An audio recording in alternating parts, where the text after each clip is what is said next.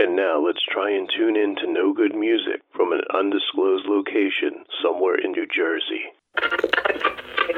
That style, playing guitar. When that comes on, you're out on the dance floor. Sammy still rocks, man. Am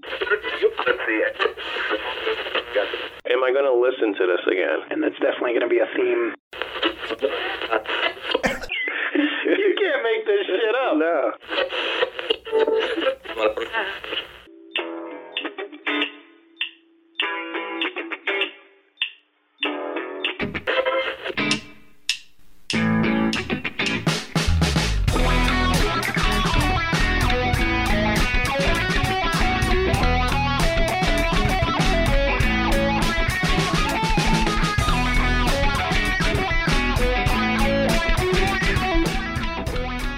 Hey everybody, this is Rob. And Jeremy.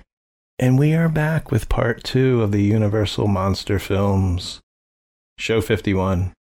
And we are starting this one with albums turning, I think I only have 50 years and 40. I don't think I have 30s on this. So we're talking November 1973. And I have some news from 73. November 1st, Kiss becomes the first act signed by Neil Bogart's new label, Casablanca. On November 1st.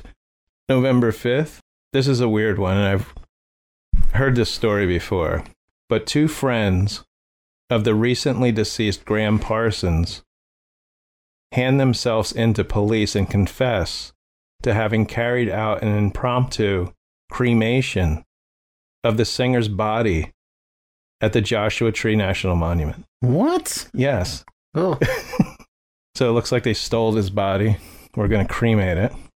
November 20th, The Who opened their Quadrophenia U.S. tour with a concert at San Francisco's Cow Palace.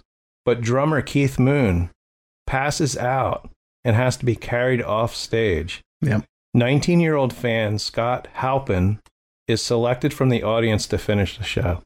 Now we have albums from November 73, November 5th. We got Bruce Springsteen, The Wild, the Innocent, and the E Street Shuffle. Now this is the second studio album by Bruce, and it was recorded by Springsteen with the E Street Band at 914 Sound Studios in New York, Blauvelt. I've never heard of that town. And it includes the song Rosalita, Come Out Tonight. And it's the band's most used set closing song, says through 1985. Now, as with Springsteen's first album, released earlier in the year, The Wild, the Innocent, and the E Street Shuffle was well received critically, but had little commercial success at the time.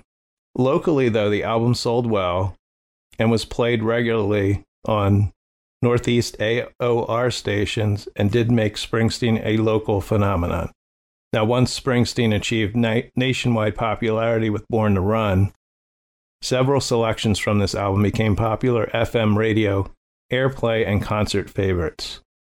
On November 7th, 2009, Springsteen and the E Street Band played the album in its entirety for the first time during a concert at Madison Square Garden. And in 2020, it was an updated version of Rolling Stone's 500 Greatest Albums of All Time. And the album was ranked at 345. So November 9th, Billy Joel, Piano Man, is turning 50. That's a song, if I never heard it again, I wouldn't be upset about it. And believe it or not, this is also the second studio album by Billy Joel. And I think they were on the same label, if I recall. The album emerged from legal difficulties with Joel's former label, Family Productions, and ultimately became his first breakthrough album. And the title track is a fictionalized retelling of Joel's experiences with people he met at a lounge as a lounge singer in Los Angeles. The song peaked at number 25 on the US Billboard Hot 100 and number 4 on the Adult Contemporary Singles chart. Travelin' Prayer and Worst Comes to Worst peaked at number 77 and 80 on the Hot 100. And the album was certified gold by the RIAA in 1975. But Joel received only $8,000 in royalties. Wow. From the album. November 26th, we got Badfinger. Their album called Ass. This is the 5th studio album by the British rock band Badfinger, and it was their last album released on Apple Records. The opening track, Apple of My Eye, refers to the band leaving the label to begin its new contract with Warner Brothers Records. And the cover artwork shows a donkey chasing a distant carrot, alludes to Badfinger's feelings that they had being misled by Apple.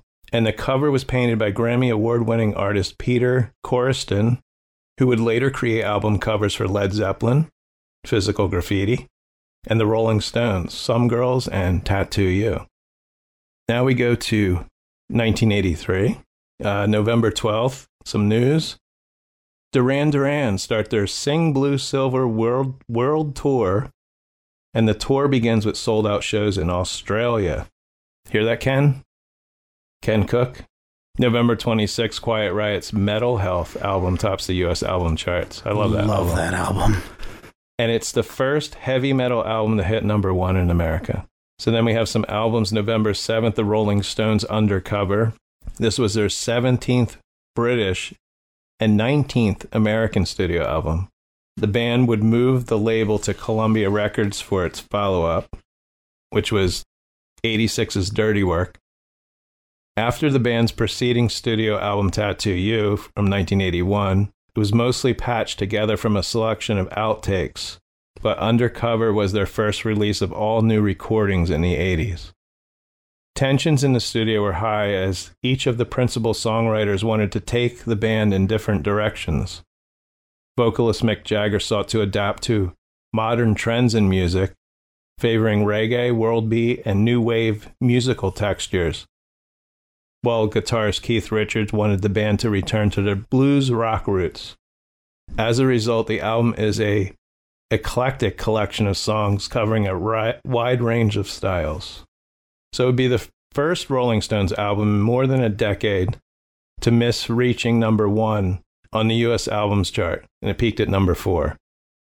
And 3 singles were released from the album, with the highest charting being the top 40 release Undercover of the Night. Yeah, it's not one of my favorite albums.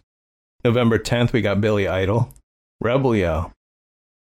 And this was his second album. After the release of his 1982 eponymous debut studio album, Idol continued his collaboration with producer Keith Forsey and multi-instrumentalist Steve Stevens.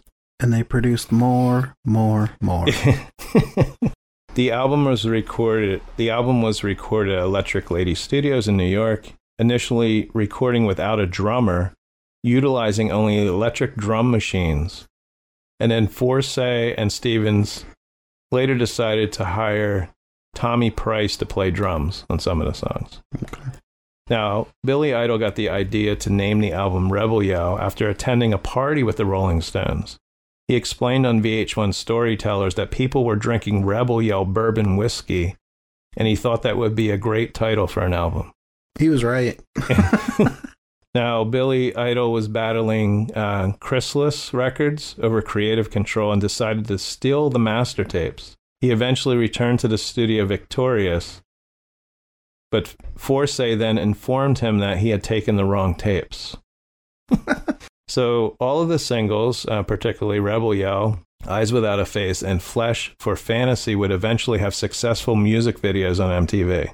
And Billy Idol's longtime girlfriend, Perry Lister, can be seen in the front row during the video for Rebel Yell. Little trivia there.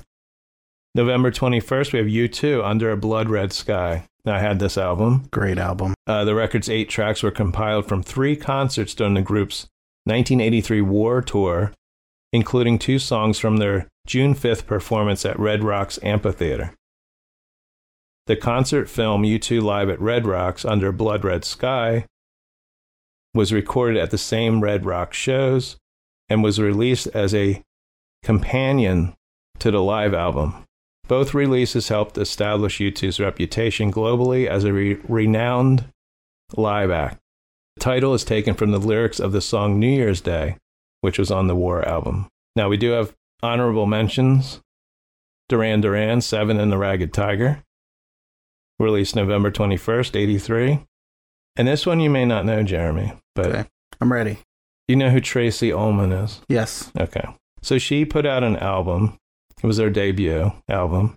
You Broke My Heart in 17 Places, November 25th. I have this album, and I remember when this one song came out. I love this song, and it's called They Don't Know. And you have to see the video if you haven't seen it. Okay.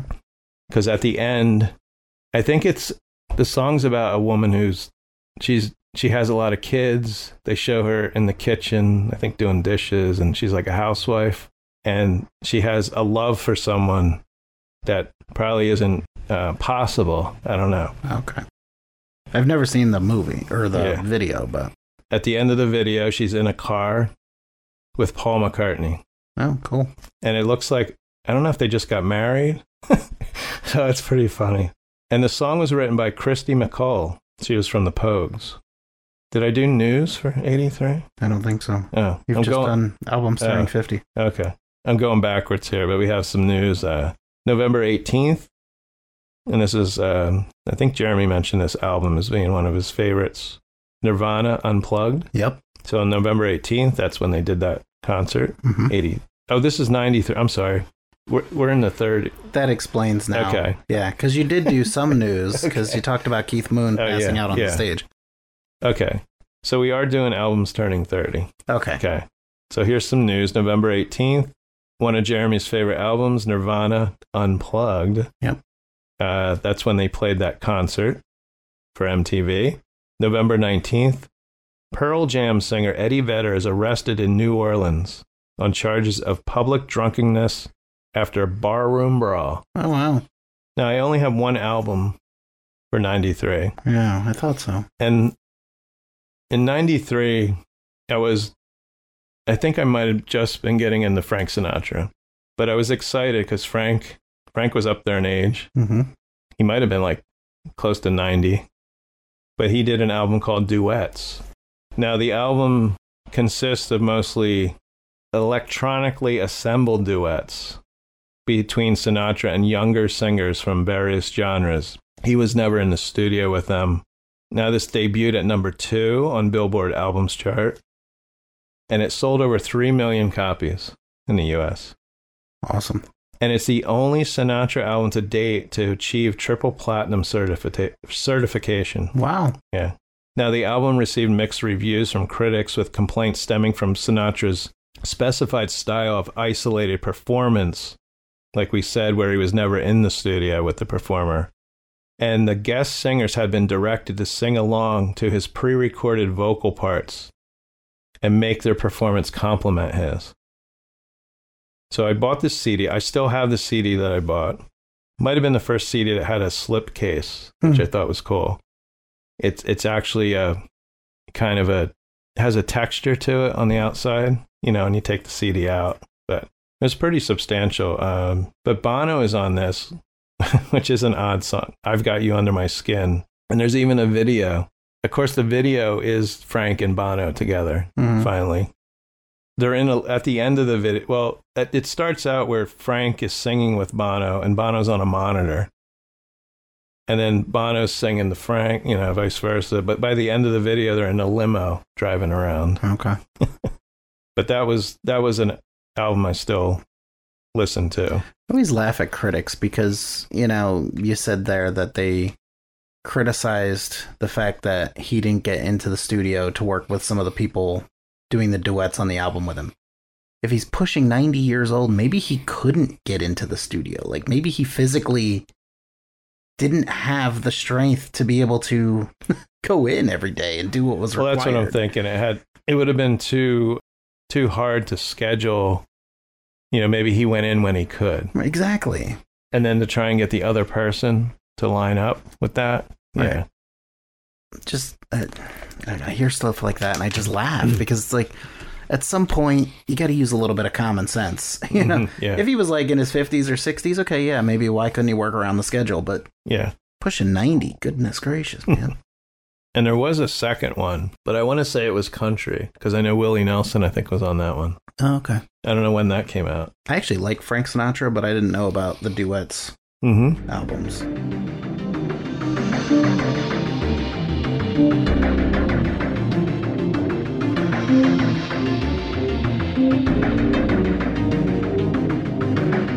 So now we have a top 10 list, and this is top 10 monster songs. See if we know any of these. So number 10, we have Eye of the Zombie by John Fogerty from 1986. I'm not familiar with this one. I'd have to hear it. By title, I don't recognize it. Now, I got this list from ultimateclassicrock.com from May 2013 by Eduardo Rivadavia. So he says, we begin our stroll through the top 10 monster songs with this rather less than terrifying entry. So I guess it's probably references zombies, of course, Eye of the Zombie. He doesn't have much on this song. Number 9 is a band we just talked about on the last podcast, is Kiss, Almost Human, from Love Gun, 1977. He says, we're not entirely sure what sort of monster is being talked about here, but we'll accept Almost Human purely on faith, because for one thing, the legendary rocker singing it did so while disguised behind his famous demon makeup. We're pretty sure old Gene Simmons ain't technically human either. There we go. I know that song, Almost Human. That is a strange song. Number 8, Feed My Frankenstein by Alice Cooper from 1992's Hey Stupid. We've both seen that live together. We got number 7, King Kong. I don't know this song, from The Mothers of Invention, which is, of course, Frank Zappa. Well, it just says The Mothers of Invention. Uncle Meat from 1969. So I don't know if this might just be the band, though. Let's see. It says Zappa's allegorical testimonial to that big, scary ape King Kong gains him entry to our list, on the strength of the 6 versions covering Uncle Meat's 4th vinyl side. There's 6 versions of the song. All right. Nice. Number 6, The Thing That Should Not Be by Metallica, Master of Puppets, 86. I know that song. 5, Scary Monsters and Super Creeps, David Bowie. We got number 4, Bark at the Moon by Ozzy Osbourne, from his album of the same name, 83. So we got Frankenstein, number 3, Edgar Winter. It's a good song. From They Only Come Out at Night, 1972. We got 2, Werewolves of London. Now, this wasn't on another list we're doing, so Jeremy pointed out, but it is on this one, on Monsters. Warren Zevon, Excitable Boy, 78. And we know this one well. Local radio station play this all the time. Yes. I love Warren Zevon. This is one of my, I still like this song. I think it's a song like, like Christmas songs you listen to around, December. I think this is one you maybe give it a listen around, Halloween. Now, Mick Fleetwood is on drums on this one. John McVie on bass. And Jackson Browne produced this song. Yeah. And I still haven't seen a werewolf drinking pina colada. Yeah, at Trader Vic's. Yeah. Maybe at Trader Joe's. And number 1, Godzilla, Blue Oyster Cult. Go, go, Godzilla. From their 77 album Spectres. So we know that song. That's a great song. That is a great song. Might give that a listen. And that doesn't get played as often as it really should. Yeah. It's pretty simple. It's not long. So that does it for our list. So that does it. Anything else before we get into the rest of the movies? Now we're back to Universal Monsters. Okay. So we're going to take a little break, and we'll be back with, I'm going to say top 3, but we'll be back with the remaining 3 Universal monster movies. An whole day's work ruined by a foolish ignorant man. The very day we announced our engagement, he told me of his experiments. He said he was on the verge of a discovery so terrific that he doubted his own sanity. There was a strange look in his eyes.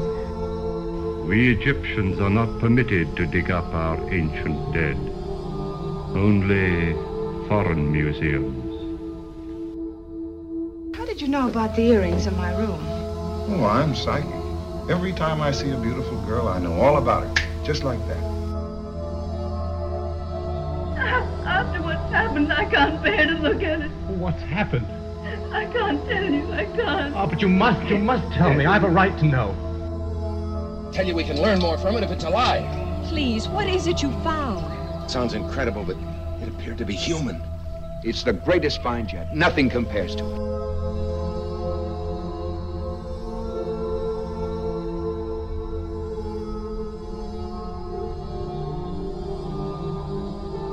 Okay, we are back, and we're about to talk about the last three Universal monster movies. Yep. We're on your number 2. So okay. To recap, we covered The Mummy, The Wolfman, and The Creature from the Black Lagoon. Yeah. To this point.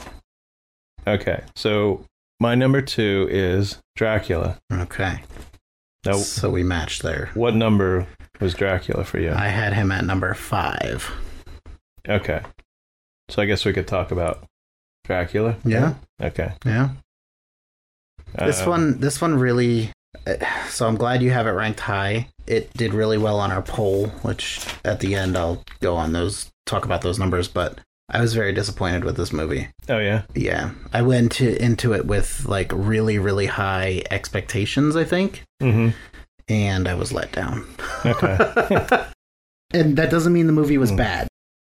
Let me just, clarify that, but I just wasn't blown away. I think I like it because I've read the book, and I don't know, I've always liked Bela Lugosi as him portraying Dracula. Mm-hmm. It's the first, I think, vampire movie. Mm-hmm. I know Jeremy's not too fond of vampire movies. Besides, wasn't Nosferatu before that? Oh yeah, I'm sorry. Yeah, it was. Okay. Before we get into the movie itself, I have something on. Now, as collectors, I know we do collect posters, but I have a couple original but not that old posters. Right. I wanted to talk about the original Dracula poster. Okay. So the article states that the one sheet of Dracula becomes the most expensive poster ever sold. But this really isn't true. I don't know why that's the headline. Because there's a poster for Metropolis, which was, I want to say Metropolis was like early 1900s. And so this poster and this article, let's see, is from 2017. And this poster sold for $525,800. Wow. But I think the Metropolis was in the 600 range, and I think it still remains the most expensive poster. So I just wanted to mention that there's not much on this. And it's the poster where he's Bela Lugosi's, face, and it's kind of colorful poster. Yep. He's kind of giving a ominous, look. So there's not much on this, but I just wanted to mention that as far as posters. I did have something on the Mummy, but that one sold for a lot too. But you can imagine these. First of all, we just today we talked to Sarah Karloff. We can say that now. Mm-hmm. We did talk about people collecting back then. We talked about them just pasting over posters, and people didn't save this stuff. It was in the theater for a while, and then they just threw these posters out. Or, do you want this? Yep. And maybe someone tacked it up on their wall and just got rid of it. And I think I read that there's only 2 of these posters in existence. Wow. So that's why it's priced so high too. Yep. So let's talk about the movie itself.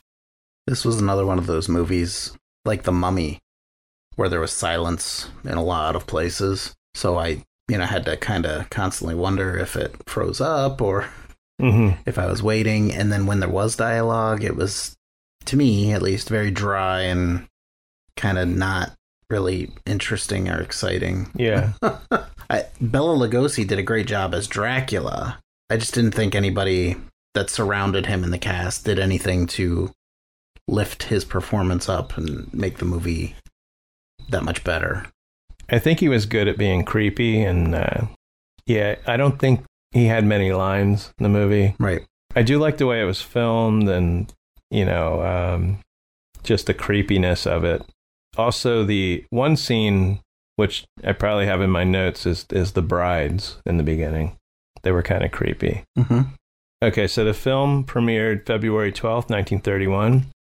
Got an 82% audience score. The budget was $341,000 on this one. And 75 minutes. And within 48 hours of its opening at New York's Roxy Theater, it had sold 50,000 tickets. That's awesome. Building a momentum that culminated in a $700,000 profit. And it's the largest of Universal's 1931 releases. So we got Bela Lugosi as Count Dracula, Helen Chandler as Mina, David Manners as John Harker, and Dwight Fry. He plays Renfield. Now, Alice Cooper wrote and recorded a song as a tribute to Dwight Fry, believe it or not. The Ballad of Dwight Fry. I don't know if you ever heard of it. But he spelled the name F-R-Y because Dwight Fry's last name was F-R-Y-E. And it was on the 1971 LP Love It to Death. And on stage, this song would be portrayed with Alice Cooper in a straitjacket trying to escape and finally breaking free at the end of the song to strangle a nurse with the ties from the straitjacket. Then I've seen that one performed live, and I didn't realize that was the name of the song. Yeah. Unless he just does that performance. I don't think he mentions the name in the song, so maybe that's why. Okay. Because I've seen that.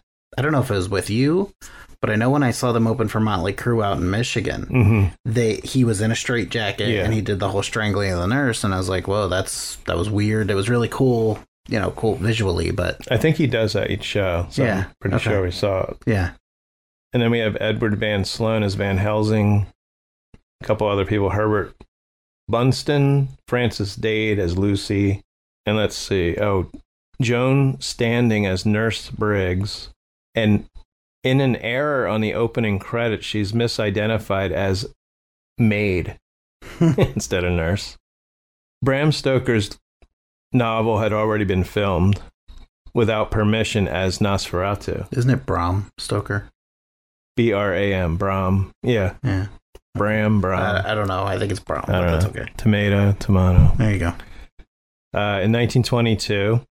So that film was made without permission. And Stoker's widow sued for plagiarism and copyright infringement. And the courts decided in her favor and essentially ordering that all prints of Nosferatu be destroyed. And of course, they weren't. So we can still say it. Yeah. Young Hollywood producer Carl Laemmle. I want to say Laemmle because of the way it's spelled. Also saw the box office potential in Stoker's Gothic chiller, and he legally acquired the novel's film rights. Initially, he wanted Dracula to be a spectacle on a scale with the lavish silent films The Hunchback of Notre Dame, and The Phantom of the Opera. Now, Universal Pictures paid $40,000 for all rights to the novel and stage plays, so they would have exclusive rights to the Dracula character. Universal also brought Pulitzer Prize-winning novelist Louis Bromfield to pen the script to fit the grand scale vision. Bromfield tried to bring together the novel and the stage play, and in his draft suggested that Dracula should be two people: ghoulish old man at the beginning of the film, who by traveling to London and feeding on blood gets rejuvenated into drawing room Dracula of the theater. Now, Jonathan Harker was supposed to travel to Transylvania in the opening scenes of the film. Because if you remember the film with, is it Keanu Reeves? Who's in the... Tom Cruise? Interview with the Vampire? No, the film Dracula with Gary Oldman. I have no idea. You've never seen that film? No. Okay. Sorry. The film, I think it's from the 90s, Dracula. We have John Harker, the character John Harker, and that's the character in the novel. It is Keanu Reeves, by the way. But in this one, we have Renfield. Now, Renfield is in the newer Dracula. I say newer. It's pretty old now. But in this one, Renfield is the one who goes, to the castle. And as in the stage play, Dracula was supposed to kiss Mina passionately on the lips, but those things never made it into the movie, either because they were considered too expensive. How's a kiss expensive? I don't know. Or replaced by rewritten scenes, or were deemed too risky. So that would be too risky. Right. So Bromfield was soon replaced with Garrett Fort. Fort turned to the stage play, and it was already a huge hit on Broadway, and it became a blueprint as the production gained momentum. So the film was originally intended for Conrad Veidt, V-E-I-D-T, who had just appeared in Universal's The Man Who Laughs and The Last Performance. So when Veidt returned to Germany, fearing his English was not good enough for talkies, Universal looked to Lon Chaney, star of The Hunchback, Phantom of the Opera. And I think that was Lon Chaney's father. Interesting.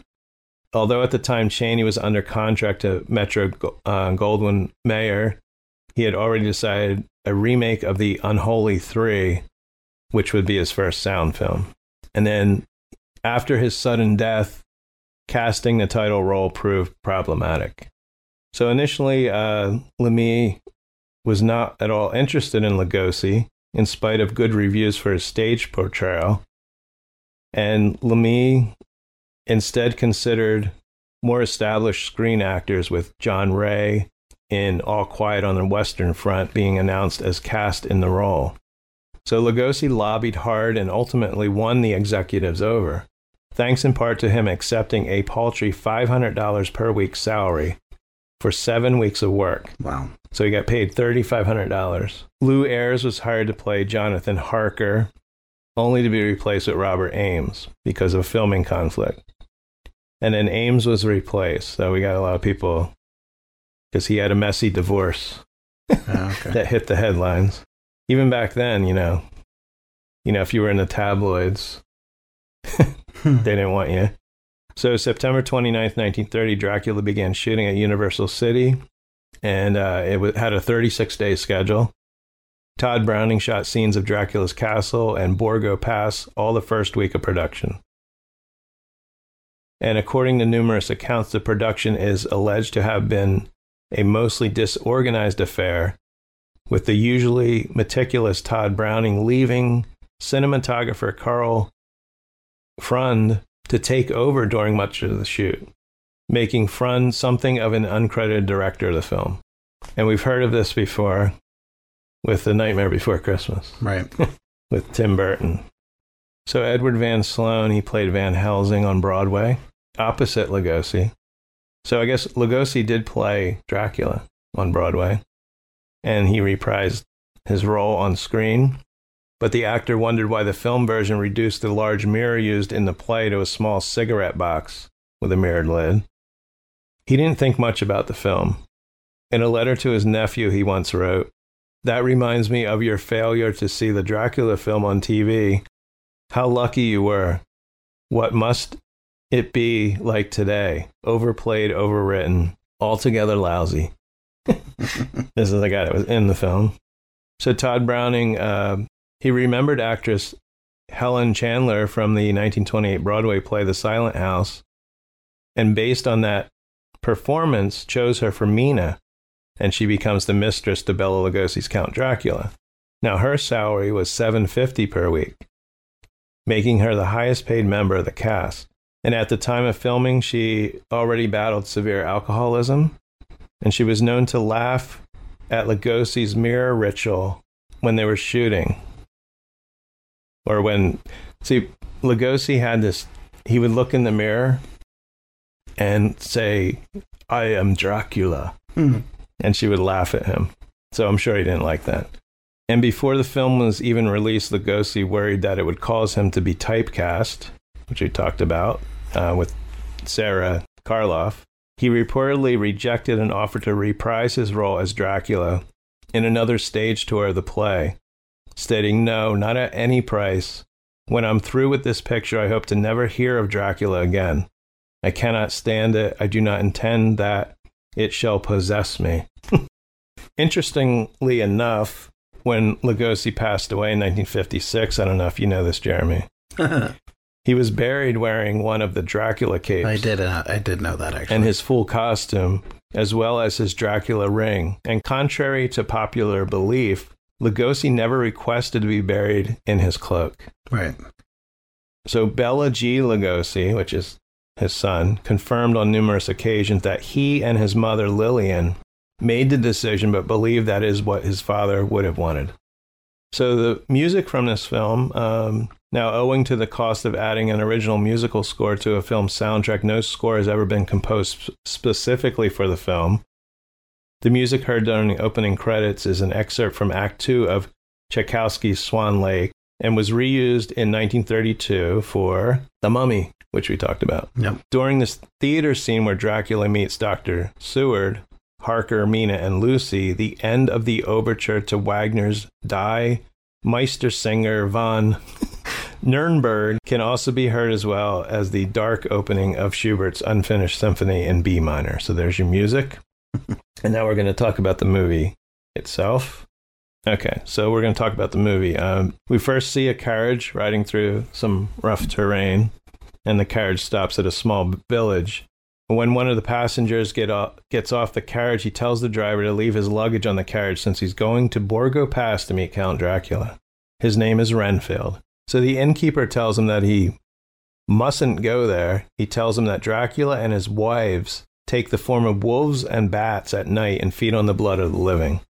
And Renfield's response is, well, that's all superstition. So he tells the innkeeper he's not afraid and he has to go. Before he gets back on the carriage, the innkeeper's wife gives him a cross. What's interesting is in the carriage, there's a woman who is wearing round glasses. Mm-hmm. I think she's noted as having the first speaking role in a horror movie. A horror movie. First woman to have a speaking role? First woman. Interesting. Okay. Her name is Carla Lemay, and her uncle was Carl Lemay, who owned Universal. And I meant to have it with me, but I actually wrote to her. Mm. She has since passed away, but she lived to be like 104 or something. Wow. And I have a note card and her like mentioning the movie, which is cool. That is cool. The first time we see Dracula, I think it's pretty frightening. We see one of his wives coming out of a coffin, and then Dracula, where the camera zooms in slow motion, and he stands there, and his brides are walking up behind him. I thought that was kind of haunting. So the carriage pulls up, and it's pretty funny because the driver just throws his luggage off. Yep. He just tosses it. Mm-hmm. And then we see Dracula, which I don't know at the time if people knew it was Dracula, driving the coach. Right. He's got something around his head. Renfield doesn't realize it's him. And then at one point in the trip, Dracula turns into a bat. Renfield's, I think, leaning out of the window, and he sees a bat, and the horses are just going by themselves. And then he gets out of the carriage, and the driver, of course, is gone. That little trivia is the spider webs used in the castle were made by shooting rubber cement out of a rotary gun. Oh, interesting. Okay. Like something like a drill, something that spun around. Mm-hmm. You know? So Renfield meets Dracula. This is when Bela Lugosi says, I think his most famous quote, after hearing some wolves howl in the distance. He's like, listen to, I don't know if I can, listen to them, children of the night, what music they make. Something like that.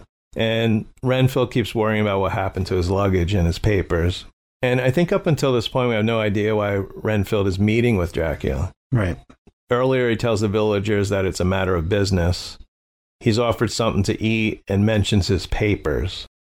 I think Dracula mentions that Renfield has, up until this point, kept it secret why he's meeting him.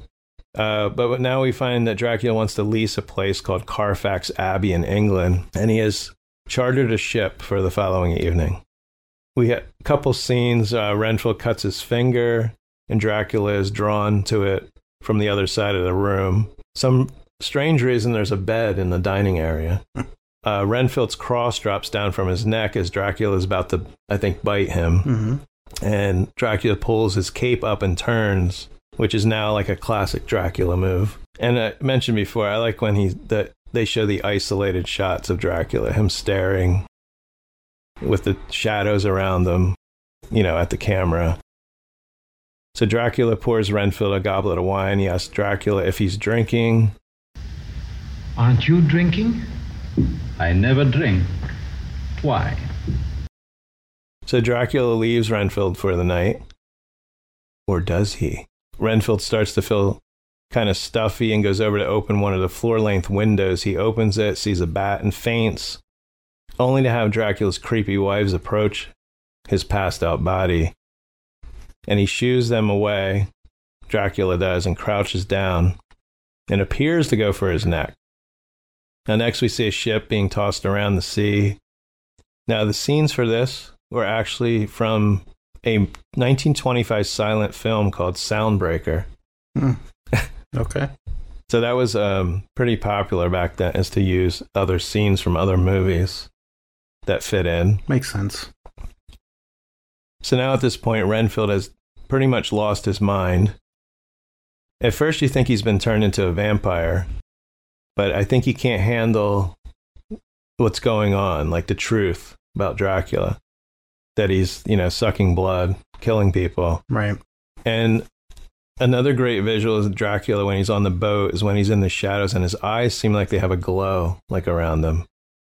And then the ship drifts into Whitby Harbor after the storm, and it's discovered that everyone is dead except Renfield. And Renfield is admitted to a sanitarium. A little bit later, we see the words London, and Count Dracula is on the loose in foggy old London. We see him creep out in front of an innocent flower girl, and he sinks his teeth into her. You want to know the flower girl's real name? Morticia. This is my stupid, 12-year-old brain.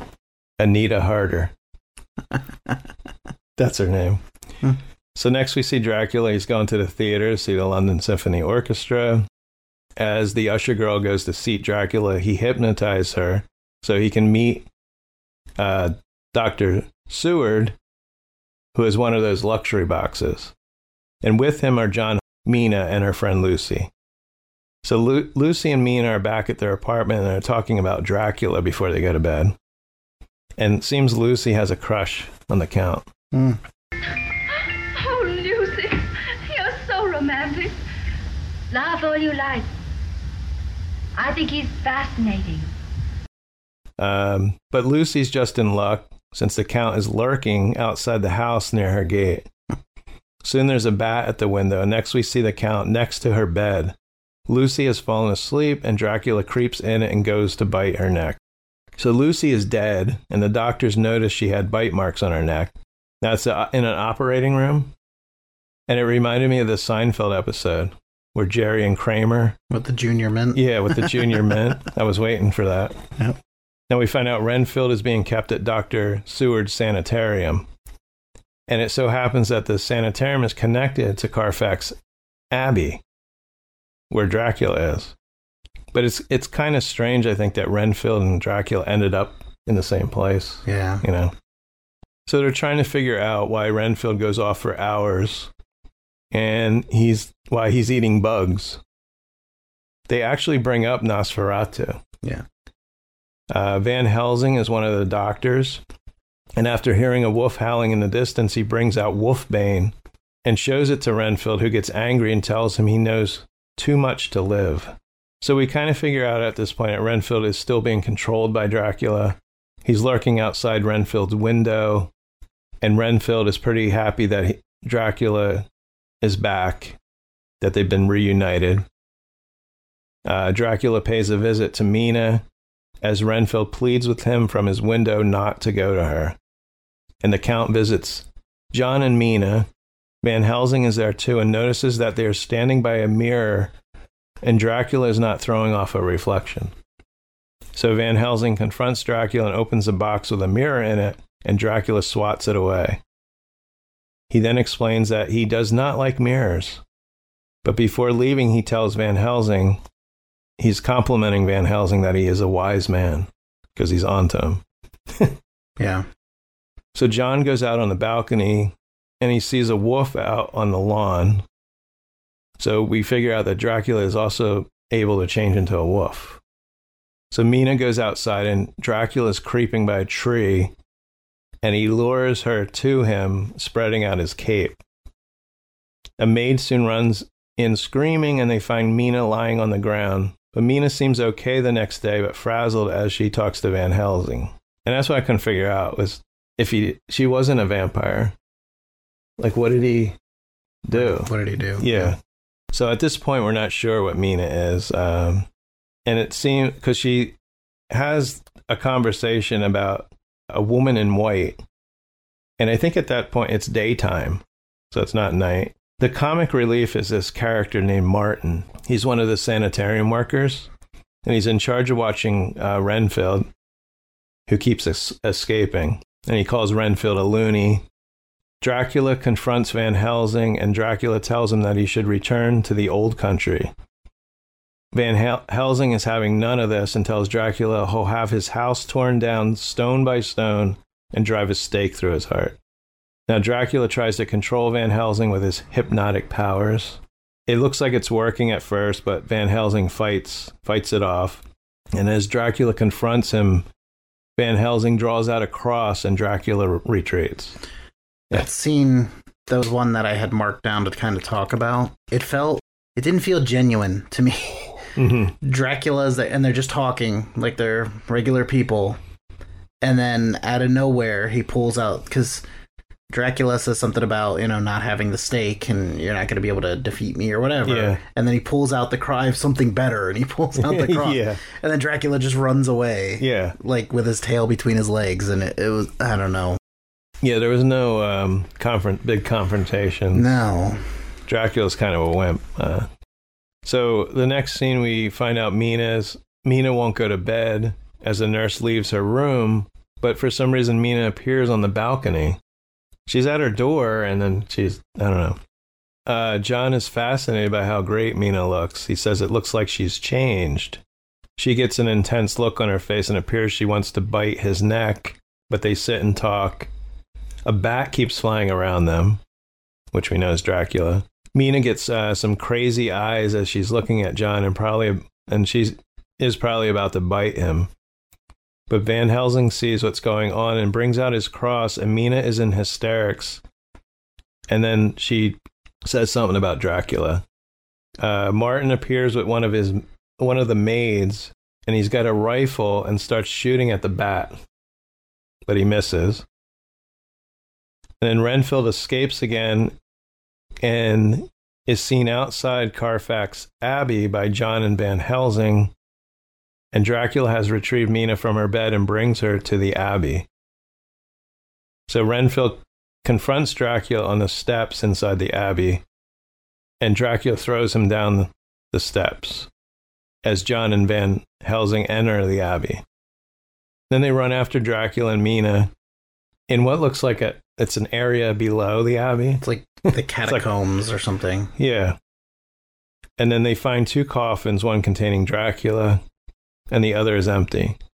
I don't know. It seems like this film is, even though I like this film for the way it looks, it seems like it was kind of thrown together. Yes.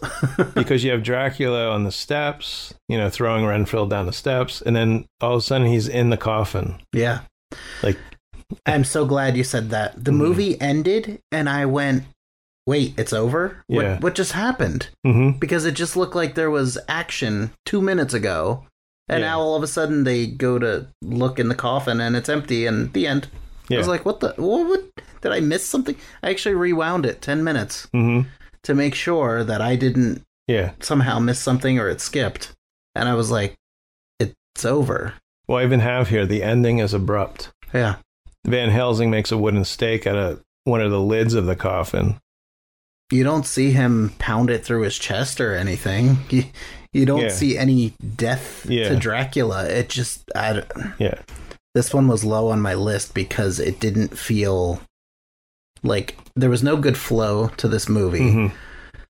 I didn't feel like the characters were developed very well. It was just a lot of very random dialogue to me. And it just... I think the intent was to, show Dracula's power and, the vampire, how they kind of get that hold of you and, get that internal life because of that. But I just didn't feel like I was kind of, I guess, brought into the plot enough. They didn't develop it enough for me. It felt thrown together. I feel the same way. They never explain if Mina was a vampire, just hypnotized. She might have just been hypnotized. Correct. I struggled with that one a lot. The Mummy and Dracula were the two that I really struggled with. Okay, so we're going to go into the next one. And let's see. Well, hold on. Before you do... Isn't there one before that? We're both down to our number one. But I know what your number one is. Do you remember what I've said at this point? No. Your number one is Frankenstein. Oh, yeah. My number one is The Invisible Man. There we go. Okay, I was wondering where that one... And that's the one you were impressed with? That was the one I was very impressed with. Okay. Let's do Frankenstein first. All right, because Frankenstein... We'll go a little out of order. Frankenstein was my number 3. I really Number 4 was Invisible Man for me. Yeah, I really liked Frankenstein. That was my number 3. And like I was telling Jeremy earlier, my thing is that Frankenstein, Dracula, the Wolfman are movies that I watch every year. I watch the, the sequels. And the other ones I'm not too familiar with, so that's probably why. And they didn't really, it wasn't movies that would blow you away. So, and I couldn't really put those 3 that I have at the top down a peg or anything. Okay, so we're on to Frankenstein. This was one of the ones I had a very difficult time placing because I enjoyed it a lot. So it's at 3, but it's like 1C. You know, Frankenstein. Frankenstein is just my absolute favorite, like Universal, of course. I have it at number 1. It was great. I got to tell Sarah Karloff that it was my first horror movie. She doesn't like to call them horror movies. Terror. When I was about 4 years old, when my dad was watching it in his recliner, and when I saw Frankenstein, I was hiding behind the recliner. Now, not to put down my dad or anything, but the type of person my dad was, I doubt he turned it off. Like some parents would. So I doubt my dad would have turned the movie off. I'm watching this. Right. I mean, maybe my mom came in and got me, but I remember being frightened. And that's like my first memory, basically. One of my first memories of being that young. So this film premiered November 21st, 1931. It's got an 8.8 out of 10 rating with an 80% audience score. So it scores decently. I think higher than the other ones. The budget was $262,007. Movie brought in $1 million on its first run, and it's 70 minutes long. This one felt just right. We have Colin Clive as Frankenstein, Henry Frankenstein. Mae Clark as Elizabeth Lavenza, Henry's fiance, and John Bowles as Victor Moritz, Henry's friend. I was confused because I thought there was a Victor Frankenstein, and in the original novel, his name is Victor. So that's what confused me. Okay. I thought it was his brother, but it's his friend. Now, I have someone posted the other night, there was a Jeopardy question, and you don't see too many trick questions on Jeopardy. But I have to tell you, this is a trick question. Here it is. Of Boris Karloff, Lon Chaney, or Colin Clive, the one who played the title role in the 1931 film Frankenstein.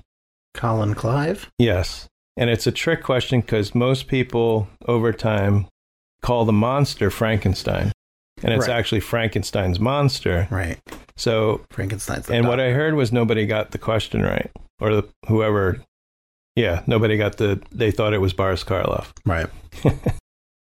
Okay, so we have, let's see, of course, Boris Karloff. He was billed as the monster, but positive that there's a question mark, as, it didn't say Boris Karloff in the opening credits. Edward Van Sloan as Dr. Waldman.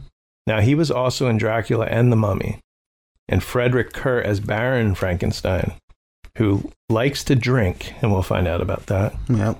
Dwight Fry as Fritz, Henry's assistant. And we talked about Dwight Fry and a couple other people. But I don't know what he did in the movie to have that hunchback look, but man, that was great. Yeah. He did a nice job. either hunching over or whatever they did to help him out. I mean, there's some scenes where he's going to open the door and stuff, and he is way, his head is down by his knees. Yeah. I want to watch some other movies with him because he was pretty intense. I can see him being in other, even dramas or something, pretty intense actor, playing, Renfield and then Fritz. Yeah, playing Fritz.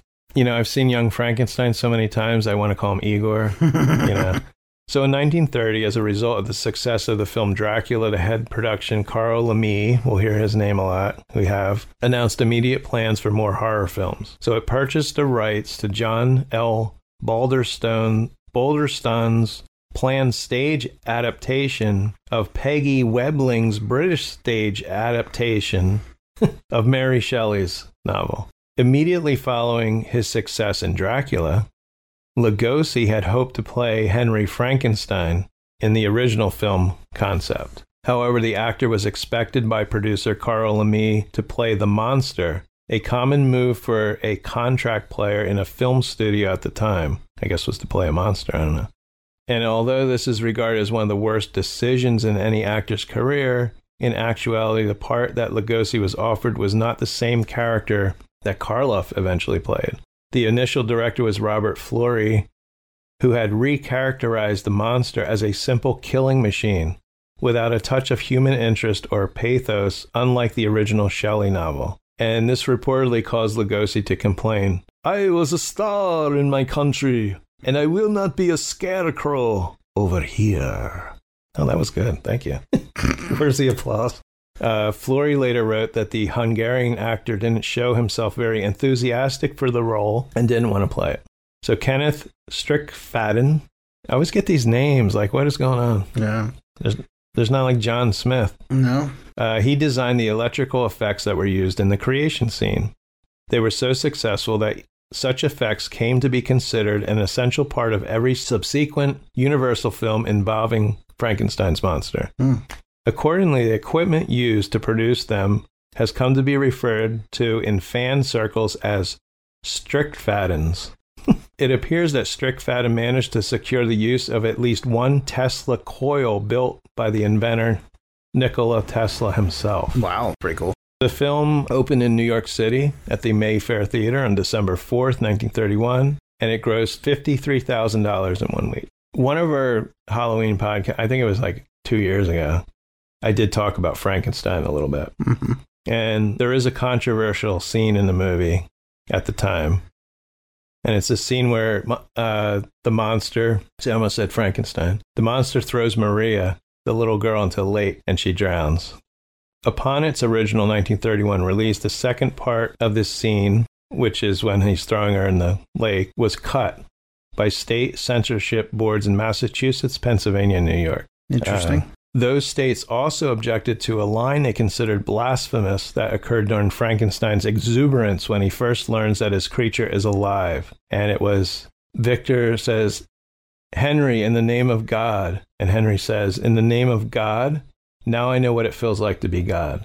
Yeah. So they had a problem with that. Yeah. And Kansas requested the cutting of 32 scenes. Wow. So I guess the movie, they said the movie would have been cut in half. It would have been like 30 minutes or something. Nice. So eventually they did do an edited version, but not that much editing. This was known as a pre-code film, and I think it's like, you know, when the films weren't rated.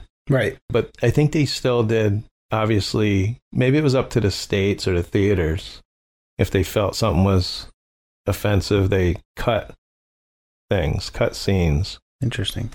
Now, it says Universal made cuts from the original camera negative, and sadly, most of the excised footage is lost. But however, the scene of the girl being thrown into the lake, believe it or not, was rediscovered during the early 1980s. And it was in the collection of the British National Film Archive. Otherwise, we would have never seen that scene. In the Irish Free State, it says, I don't know what that is.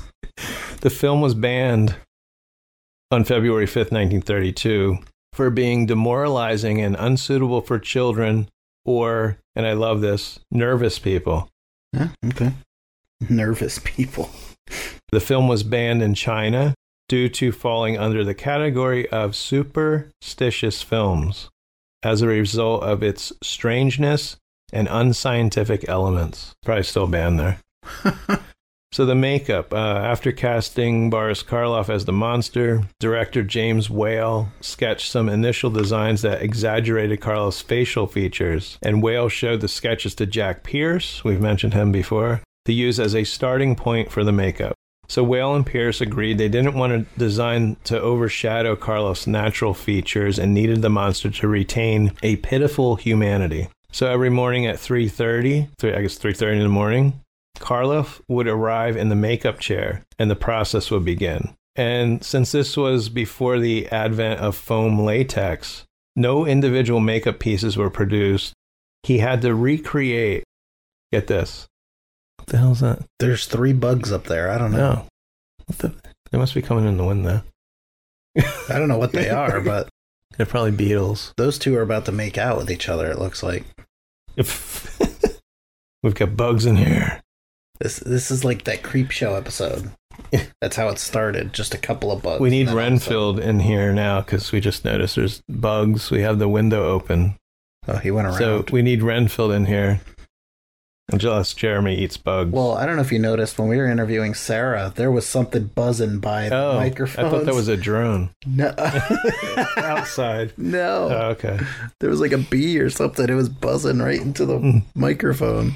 So because this was before foam latex, right? Right. You know, now they produce individual pieces that they can apply, like over and over, right? Right. So Jack Pierce had to recreate the makeup every single morning from scratch. And removing the makeup took between 1 and 2 hours to completely peel off.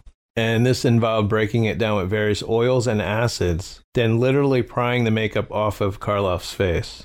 We asked Sarah about this. It did not scar his face. Yeah. So Wikipedia is wrong on him having scars. Now it says Karloff sometimes slept with the makeup on in order to reduce the workload for each morning and to give his face a rest. He braced his head between 2 books so he wouldn't roll around during the night and damage it. Wow. That's what they said. That's pretty cool. And then Pierce would later touch it up.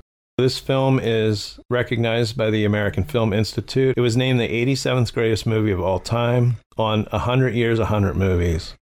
And the line, "It's alive, it's alive," was ranked as the 49th greatest movie quote in American cinema. And the film was ranked number 56 on AFI's 100 Years, 100 Thrills, a list of America's most heart-pounding.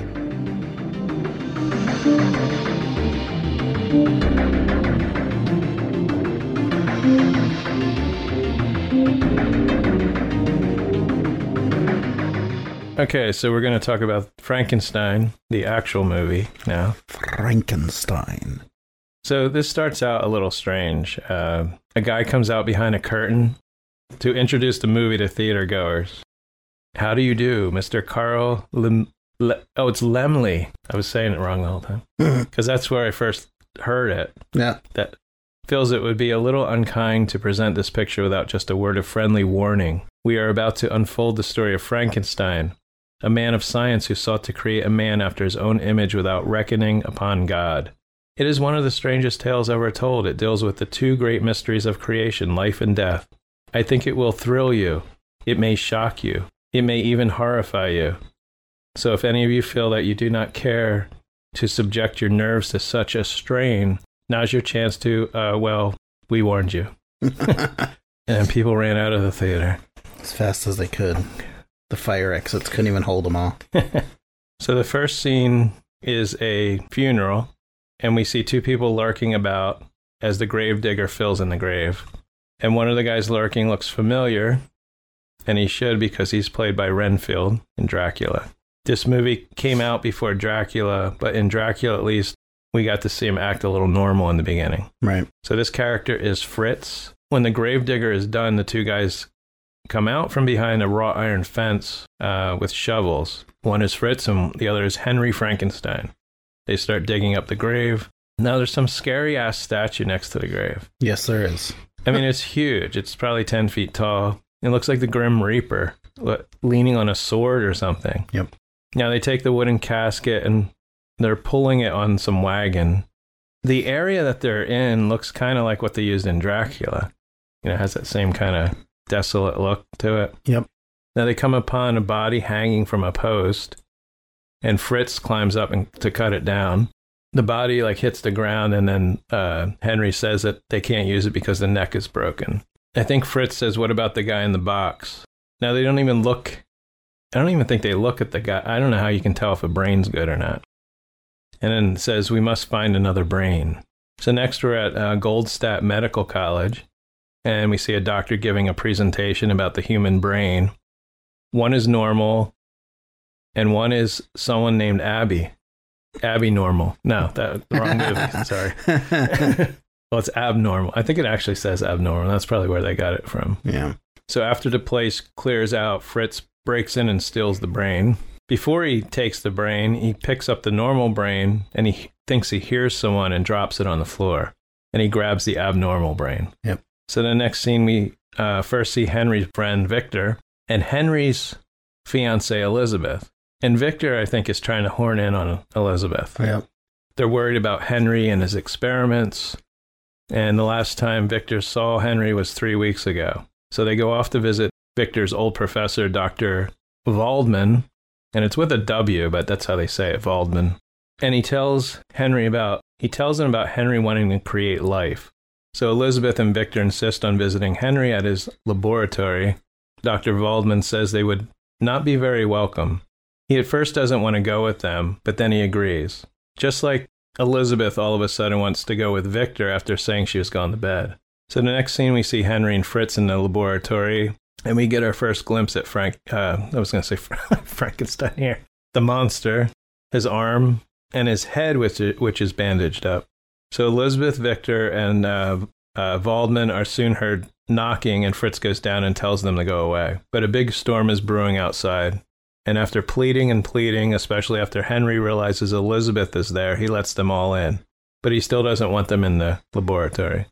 That is until Victor calls Henry crazy, and to prove that he isn't crazy, he all wants them to witness the experiment. Which is hilarious to me. Let me prove to you I'm not crazy by bringing this monster to life. Yeah, these dead parts back to life.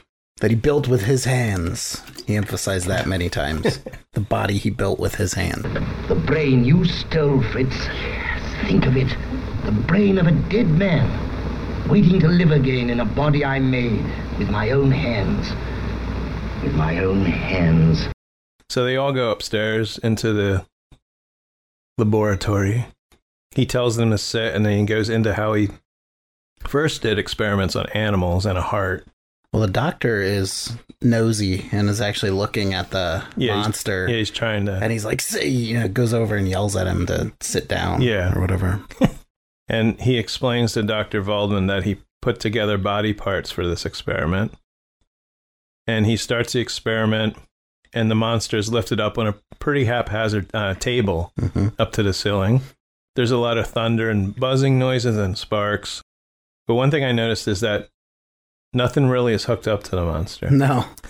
Because later on we notice he has bolts. Right. Which would be good to, like jumper cables or something. Mm-hmm. After they bring the monster down, the monster's hand moves, and Henry starts yelling, "It's alive." And next scene we see Victor, Elizabeth, and Victor and Henry's father, Baron. This scene is just funny to me, too.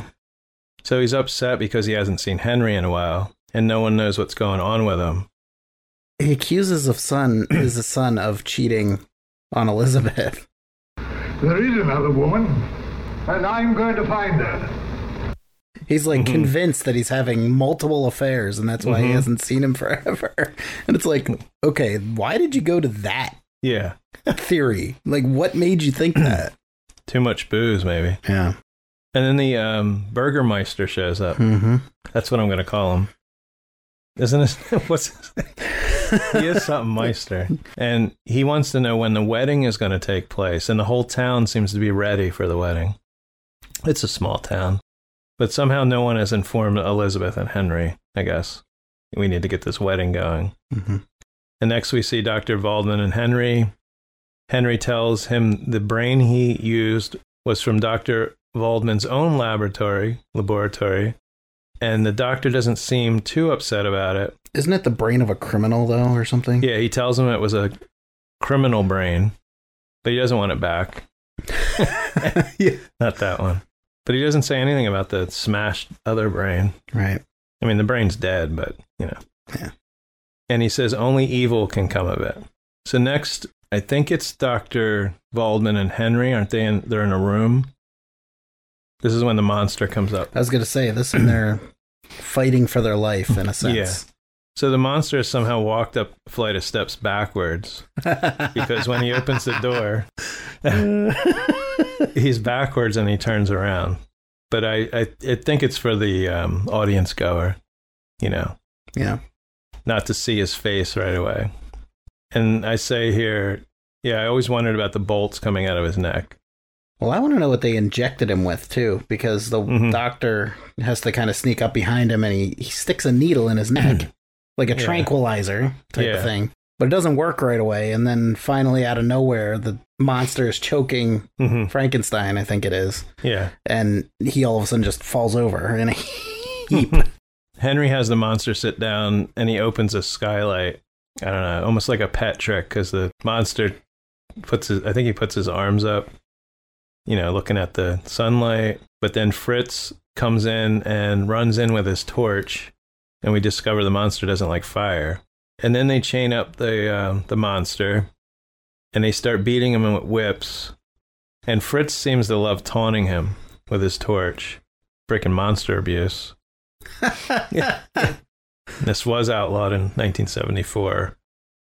So next scene, Henry and Dr. Volkman rush down to the chamber Frankenstein is being held in after hearing Fritz screaming, and they find the monster has broken from his chains and Fritz is hanging, which is odd because, you know, Fritz was just screaming what the monster, like, I don't know if he was hanging from the chain. I don't know. That was weird. Yeah. So Dr. Volkman wants to kill the monster with an injection, and with his suggestion, Henry comes back with a needle and a torch. So Frankenstein fights Dr. Volkman after he injects him and tries to strangle Henry before he passes out. And the funniest is when Frankenstein is waving his hands, and then he makes this little whimper before falling down. Yeah, he just crumbles. So Victor shows up with Elizabeth and her father. They hide Frankenstein before they get there, before they get to the front door. They don't chain him up or anything. They just stick him in a room. Yeah. And then Henry passes out in front of Baron and Elizabeth. So Henry is sick, but we don't know what it is, but I'm thinking it's just exhaustion, you know. Mm-hmm. So Henry goes to stay with his dad and Elizabeth while Dr. Volkman is in charge of the monster.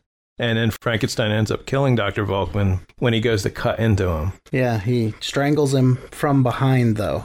Did you notice that? Oh.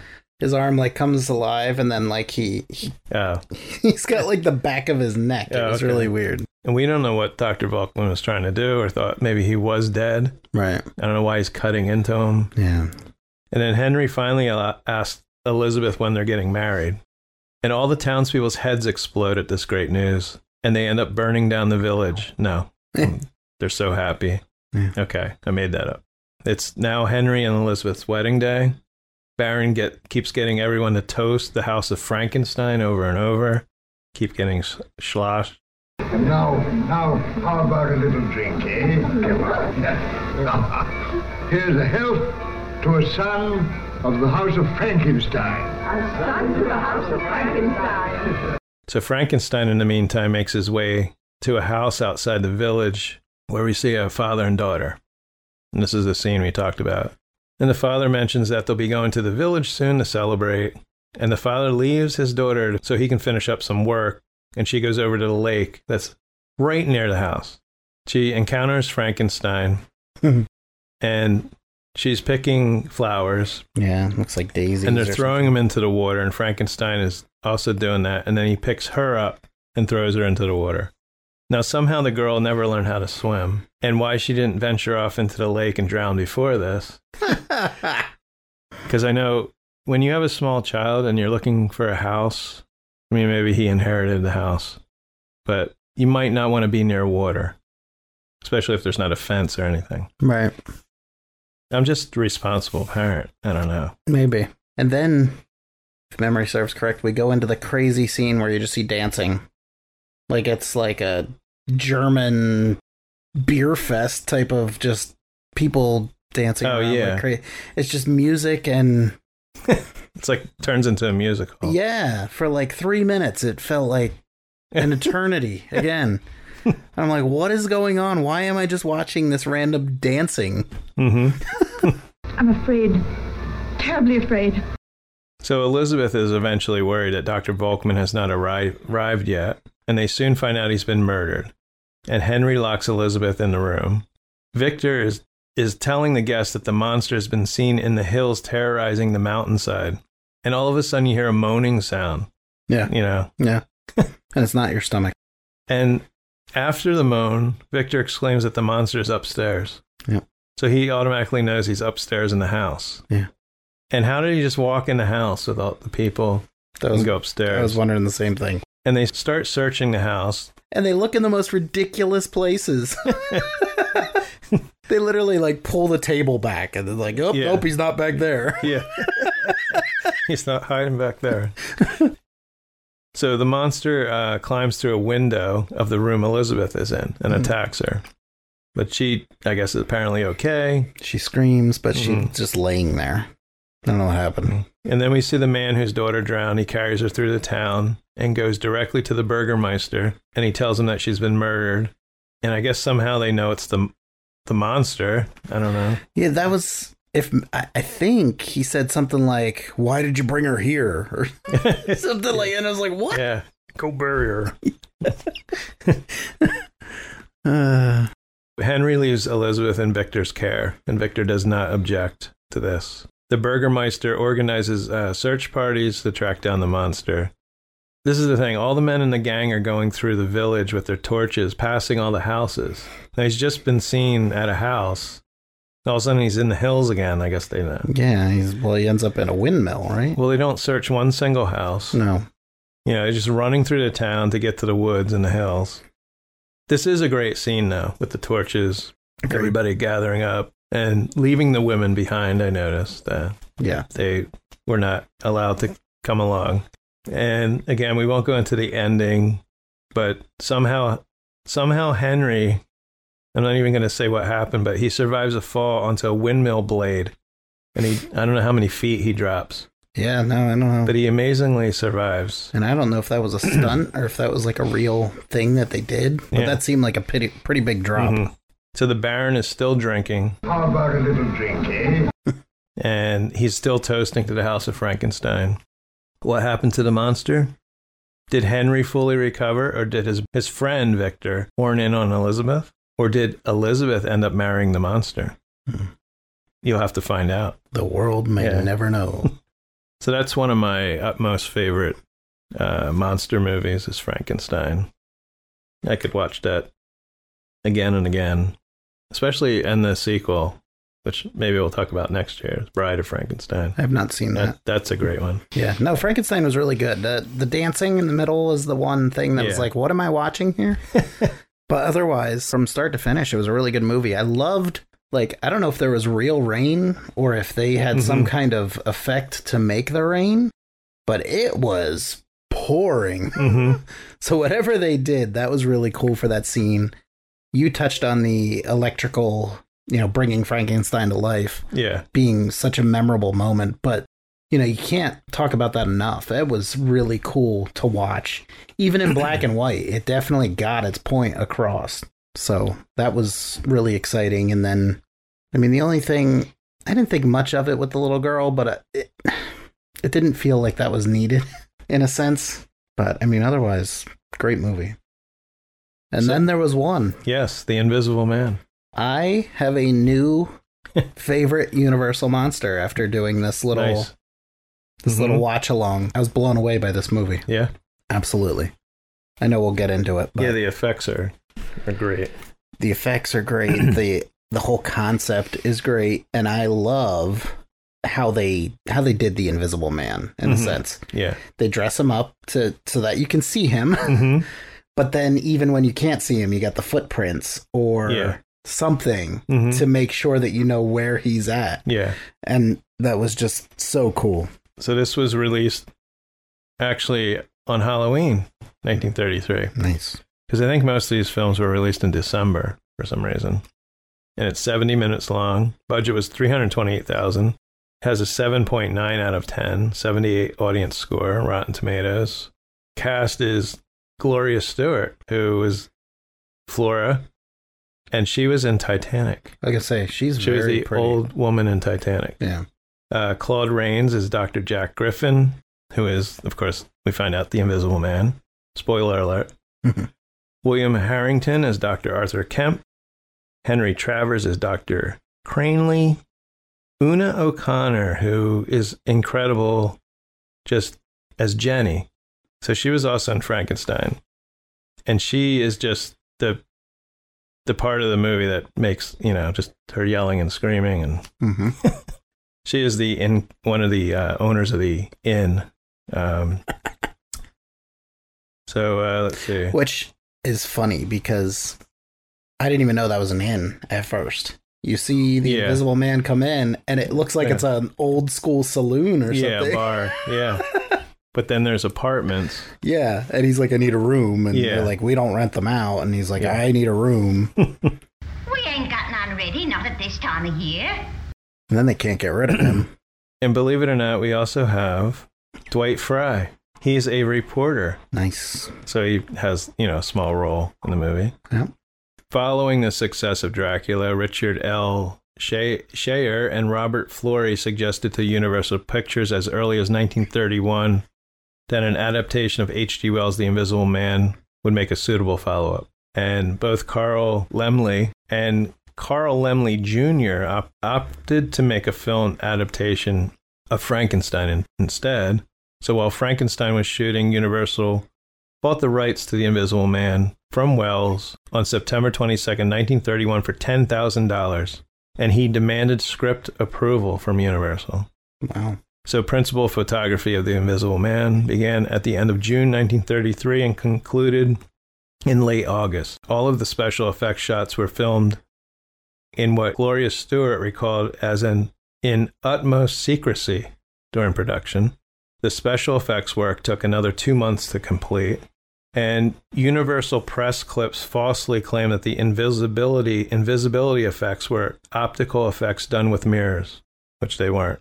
James Whale worked closely with John P. Fulton on the film's special effects.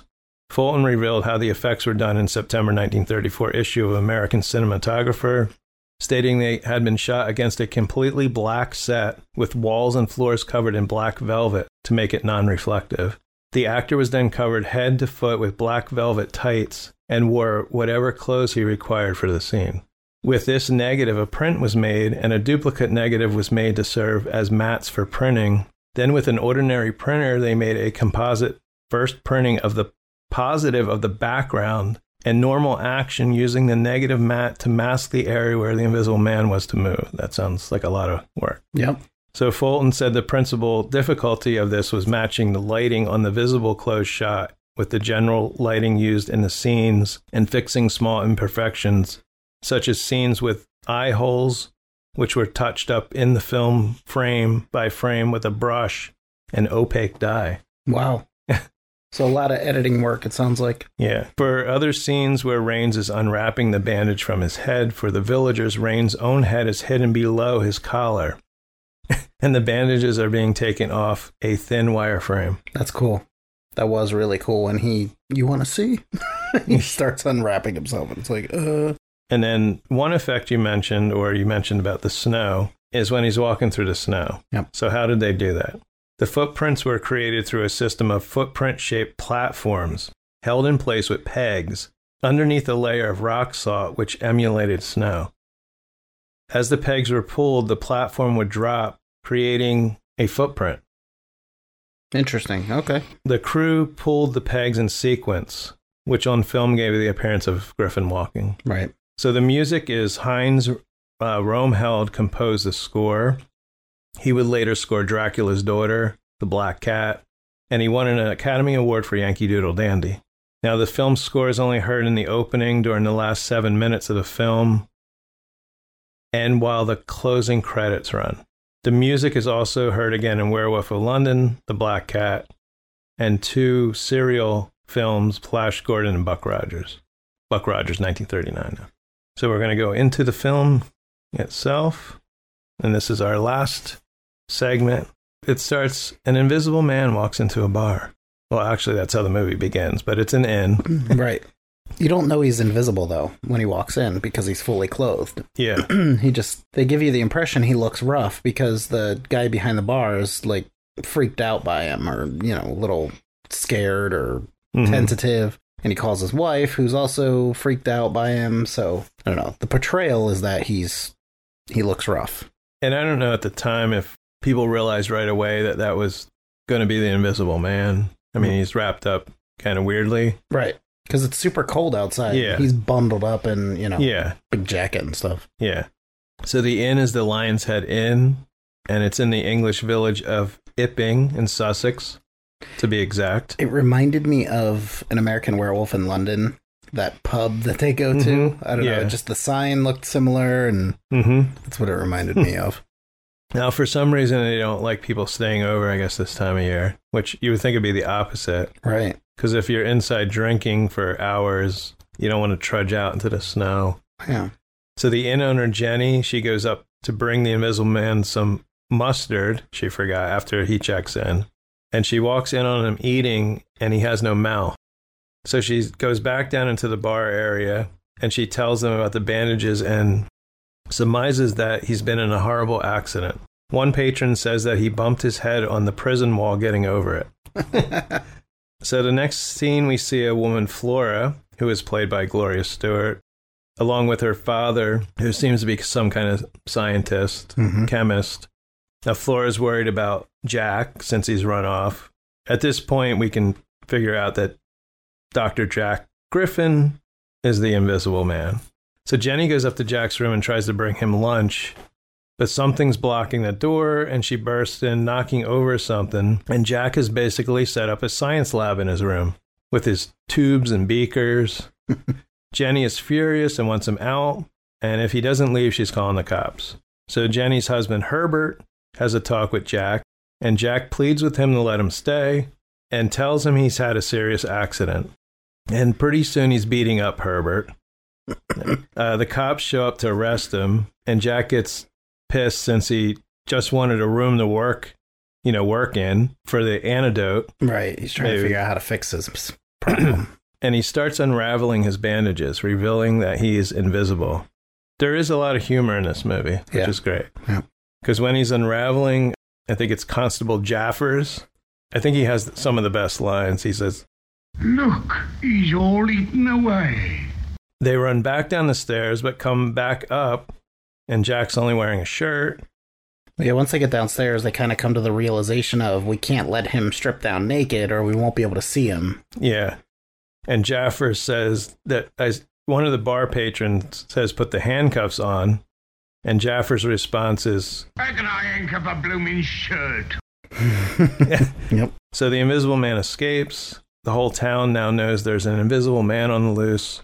That part was funny to me. The town just understands that there's an invisible man loose. They don't question that. They don't, like, what are you talking about? An invisible man. They just, sure, there's an invisible man loose.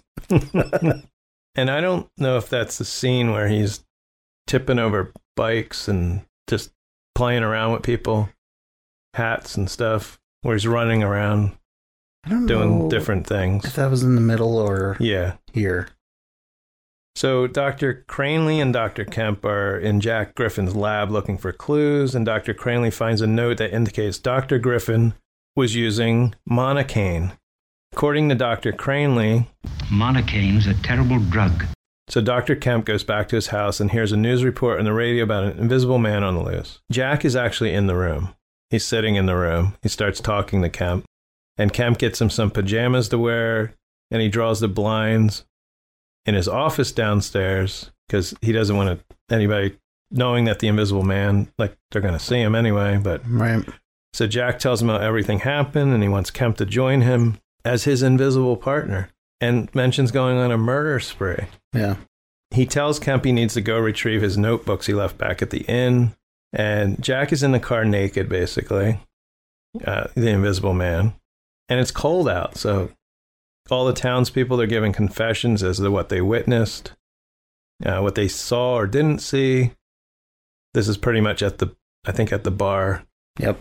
Jack and Kemp show up. Kemp is outside, and Jack is to go in and retrieve Jack's notebooks. He tells him to keep an eye on the window above him as he stands outside the building.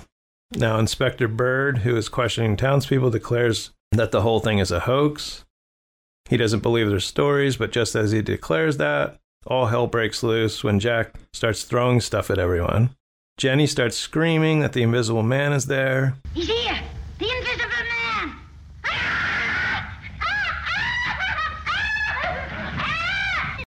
And she's running out of there saying, "Don't leave me, don't leave me." Just run. I think she runs out of there. Jack chokes the inspector and hits him with a chair, somehow killing him. Yeah. And next we see Jack at Kemp's house, and he basically has Kemp in his command. He tells him what is expected of him and where he cannot go so that he's not detected. Wants him to even clean his fingernails. Apparently being invisible does have its downfalls. Right. Because if you get any dirt on you, you can be seen. Yeah. So because of the inspector's death, the chief of detective organizes a search party, and he expects to gather 10,000 men, which is most likely impossible because I looked up this town. Now, I know it's a movie. And in 1931, this town had 400 residents. So where are you getting 10,000 men? Especially men, not just people, right? Yeah. Kemp calls Dr. Cranley for help, then the police, and tells them that the Invisible Man is asleep in his house. Their reply is that they only have 5 men available. So see, they wanted 10,000. They're complaining, we only have 5 men. Dr. Cranley and Flora show up at the house, and Flora wants to help Jack. She says her father can help him, but Jack apparently doesn't want help, and he's pretty much loving the power he has now at being invisible. I mean, who wouldn't? Right. He says, this is an odd comment, that even the moon is frightened of him. He tells Flora to leave. The cops show up at the house. Jack tells Kemp he's going to kill him. That's funny. And specifically tomorrow night at 10 o'clock. 10 o'clock, yeah. I shall kill you even if you hide in the deepest cave of the earth. At 10 o'clock tomorrow night, I shall kill you. Now Jack's outside and taunting the police. He swings one officer around and takes his pants. And we see a woman running down the road screaming and a pair of pants skipping after her. And this is weird because he's running around the countryside causing havoc. But I was pretty shocked by one scene where he made a train go off the tracks and went down a cliff. Yeah. He killed all those people. Mm-hmm. That's where we're going to stop with that. We're not going to tell you the ending. Do they capture him? Kill him? Does he get away? I don't know. So that's Jeremy's favorite. That was my favorite. I probably could have put that higher. It was probably, I said about Dracula how I went into it with such high expectations and I was disappointed. Yeah. I think the reverse happened with this one. I had kind of no expectations because I haven't really heard about the Invisible Man. Yeah. And I watched it and I was laughing and having fun and just so engaged in the film. I've read some of H.G. Wells because he wrote War of the Worlds. Yeah. What else did he wrote? I think he wrote Time Machine or something like that. It was made into a movie. Okay. Yeah. He was definitely before his time with his thoughts. So we thank you for, if you listen to both podcasts, sitting through us talking about some monster movies. And we did talk some music, so. Yeah, and if you're catching this on the Horror Con Lounge podcast, be sure to check out Know Good Music. That's KNOW, Good Music. I am on that show often. Rob and Mike? Matt. Rob and Matt. Rob and Matt are the... We mostly do. Matt mostly does interviews. Yeah, they're the two hosts if I'm not sitting in. Rob is the permanent... He's the brains of the operation. I wouldn't. He brings me in for the looks. No, I'm just kidding. I'm just kidding. Yeah, so we're crossing over our episodes, or our podcast, which is great. Yeah. So Kristen and I are going to do a little intro and a closure here, but kind of talking with her, she had no interest in doing the Universal Monsters at all. And, you know, for me, being a big horror fan, this is the start, I think. Yeah. When you think of horror, it starts with the Universal Monsters. You can't really go anywhere else. I mean, I guess you could argue maybe Nosferatu, but that's a silent picture, more of, I don't know, it's a little bit different. But these as a complete... The total package. Yeah. Yeah. And you get, you know, how it began, some of the effects, some of the basics in film with sounds and dialogue and plot and storyline. And this is something I've always wanted to do. When Kristen said no, but Rob said yes, it was a perfect opportunity for us to cover 6 amazing films. Whether I liked them all or not, doesn't matter. They're still absolutely brilliant. And it was at the beginning of the horror genre. The very beginning. And they're always gonna hold up because that's where it began. So thank you for taking the time today to do this. And thank you. I had a lot of fun. And I'm excited. You know, you mentioned potentially looking at the sequels as a future episode. I think that would be a lot of fun. So, you know, I'm up for that challenge if you want to do it. Yeah, and like I said, we like doing, for October, we like doing horror, but also mix in a little music stuff. Yep. And be sure to check out the interview with Sarah. She was great. She was fun to chat with and hear some of her stories. So, yeah, we'll be meeting Sarah at the Chiller Theater the end of October. We'll get to say hi to her. Yeah, and if you're listening right now on No Good Music, you need to go over, listen to, not the same, you're not going to listen to the same podcast, but go check out HorrorCon Lounge, Jeremy's podcast. I don't know how many shows you guys have. You just got your year, up to your year anniversary. We are approaching our 1-year anniversary. It'll have happened by the time this is published. Yeah. So if you like horror movies, you need to listen to their podcast. So yeah, we try and do a weekly, either reviews, interviews. We go to a lot of conventions, so some stories about that. But we try and find kind of the lesser known movies, or the movies that may be overlooked because of those big box office hits that are always talked about. We touch on those as well, but we love to find the hidden gems. They kind of do what we do with the music podcast. Is we'll talk about the famous bands, but we'll also talk about bands you may never have heard of. Right. Same with horror movies. Yep. Yeah. Talk about the famous ones and then the not so famous. And I have checked out a lot of movies that they've recommended that some I have never heard of. Turned out to be pretty good movies. So yeah. We're about to leave you guys. So thanks for listening again. And remember to turn off that TV. And turn up the music. And you'll hear us again soon.